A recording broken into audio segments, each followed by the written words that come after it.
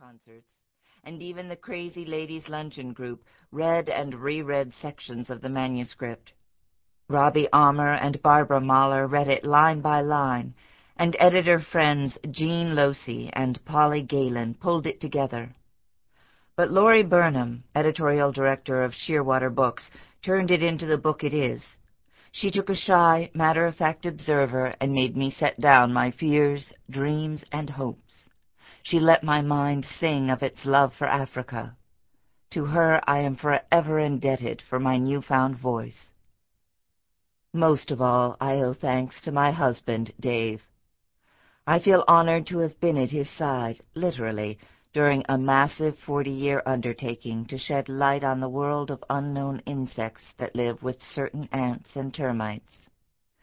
I am thrilled by the 500 new species and 150 new genera Dave and I turned up in the course of collecting 250,000 myrmecophiles and termitophiles, and I'm awed by the depth of his insight into the evolution and adaptability of these animals.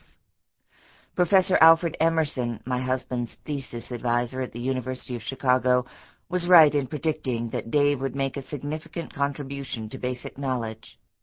He has also brought adventure and exhilaration to my life, and made it possible for me to see the world from the ground up. Thank you, Dave, for being you, and for letting me be me. First word. It was a different world between 1960 and 1973, the years of our 5 African expeditions. Sub-Saharan Africa was changing from a European-dominated continent to a self-governing African continent. When we first arrived, Europeans made the rules, enforced the laws, paid the bills, and ran the show. That's the way it was, and that's the way it had been for nearly a century or more. But by the time we completed our last research expedition to this vast and biologically rich land, Africa was breaking apart. Country after country was declaring independence from colonial powers and beginning a continuing struggle for stability with little support from the outside world. We, too, were different when we set out for Africa in 1960. 2 naive biologists just out of graduate school, we were trying to make a scientific reputation, trying to stretch a much too slim budget, and we were neither cosmopolitan nor political. We were scientists, intent on our research, happy to cast our eyes downward on the teeming jungle floor, and oblivious to most of the events unfolding around us. We spent most days on our hands and knees, collecting tiny beetles living amid legions of marching army ants, or from the cavernous depths of termite nests. While few would envy our choice of lifestyle, our efforts have produced valuable knowledge about beetle evolution and behavior, as well as a wealth of new species. To date, Dave has described 204 new species, many of them named after people and places encountered on our travels. The species name of one, Sympolomon uhurai, seen on the dedication page of this book, recalls the freedom shouts, uhuru, that once resonated throughout the Congo. When we first set foot in Africa, a mere 3,000 of these specialized beetles were known to the world. 5 expeditions later, we had increased that number by 114,581. Had we not met with so much kindness during our travels, we would never have been so successful. As guests of the countries in which we found ourselves, the research stations, and the individuals we visited, we believed we had no right to inflict our attitudes on our hosts' lives. They had to live there. We could go home. We tried to be pleasant and courteous and to cause them as little extra work as possible. Without exception, people went out of their way to help us.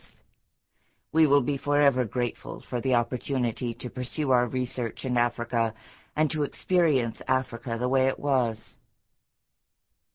I wrote it all down while we were there.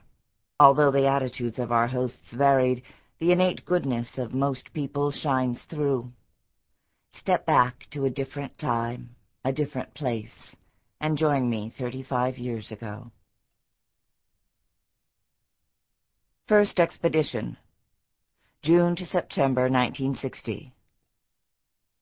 Chapter 1. Ants Everywhere. Belgian Congo. They covered my arms and legs, crawled inside my shirt, up and down my neck. Heat and humidity almost knocked us flat as we wrestled our cameras and flight bags into the air terminal in Leopoldville, Belgian Congo. Long, snaking lines of somber Europeans, loaded down with carry-on luggage, waited to board the Belgium-bound plane, which would refuel and head back full of refugees. Small children hung on to fistfuls of their mothers' skirts. Pandemonium reigned at the ticket counter. The plane, which had carried few passengers coming in, was overbooked going back. 6,000 Belgians from remote areas of the African bush were trying to get out of the Congo, and we were trying to get in. Independence Day, June 30th, 1960, the day when European control would pass to the native Congolese, was less than 3 weeks away. Would the Congo have a peaceful transition, as had Ghana, nearly 1,700 miles away? Or did these people know something we didn't know? Would fighting and violence rule the day? All we knew was that by being in Africa, we were fulfilling a dream.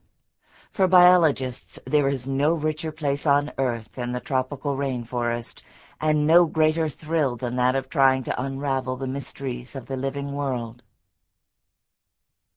As a child, consumed with a love for biology, I read about intrepid explorers, fell out of tall trees, and rode impossible horses. My father, a physician, patched me up and shook his head. As I grew older, my mother longed for me to become a Chicago debutante. Instead, I have remained an avid adventurer, finding the world endlessly beckoning, a lively, bubbling cauldron of questions and intrigue. At the time of our first expedition to Africa, my husband, David H. Kistner, was just getting started, trying to make a name for himself in science. 3 years before, during a dinner to celebrate our engagement, Dave's thesis advisor, Professor Alfred Emerson, had drawn me aside. "Alzada," he had intoned earnestly, "David is the most insightful student I have had in 35 years. I expect him to make major contributions to human knowledge. Please, let him think." Stunned and frightened by the possibility that the Dave I knew to be a self-driven, outrageously bright worker would become an icon in his field, I resolved to create a studious atmosphere at home, help in the field, help in the laboratory, and let him think. I dropped plans for my own Ph.D. degree in biology, a decision I have never regretted. 16 months after our wedding, our daughter Alzada was born. Watching her develop from a helpless infant into a walking, talking toddler was the most exciting experience of my life. Yet, when the opportunity to go to Africa arose, I couldn't say no. Not only did the prospect of exploring a foreign land thrill me, but also the leader of the expedition was madly in love with me. Still, there was the matter of baby Alzada. Leaving her behind was almost too much to ask.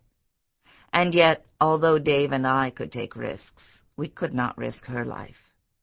Alzada would spend the next 3 months with her grandparents at my family's ranch in Montana. My parents begged me to stay home.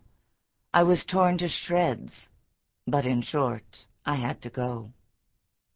So there we were on June 10th, touching down on a refugee-packed tarmac in the Belgian Congo, later to be Zaire, now the Democratic Republic of Congo. If our arrival on the cusp of independence strikes some as absurd, our reason for being there will seem even more so. We had come to collect beetles. Not just any sort, but specifically the kind that live among ants. Known as ant guests, or more technically myrmecophiles, these specially adapted insects dwell within ant nests, house guests of the worst sort, if you will. Not only do they rely on the ants for food, housing, protection, and care of their young while doing no work themselves, but they also eat their hosts. Life is risky for these intruders. If discovered by their hosts, they are attacked, torn apart, and tossed lifeless onto the ants' refuse pile. Stress abounds, even in an ant nest.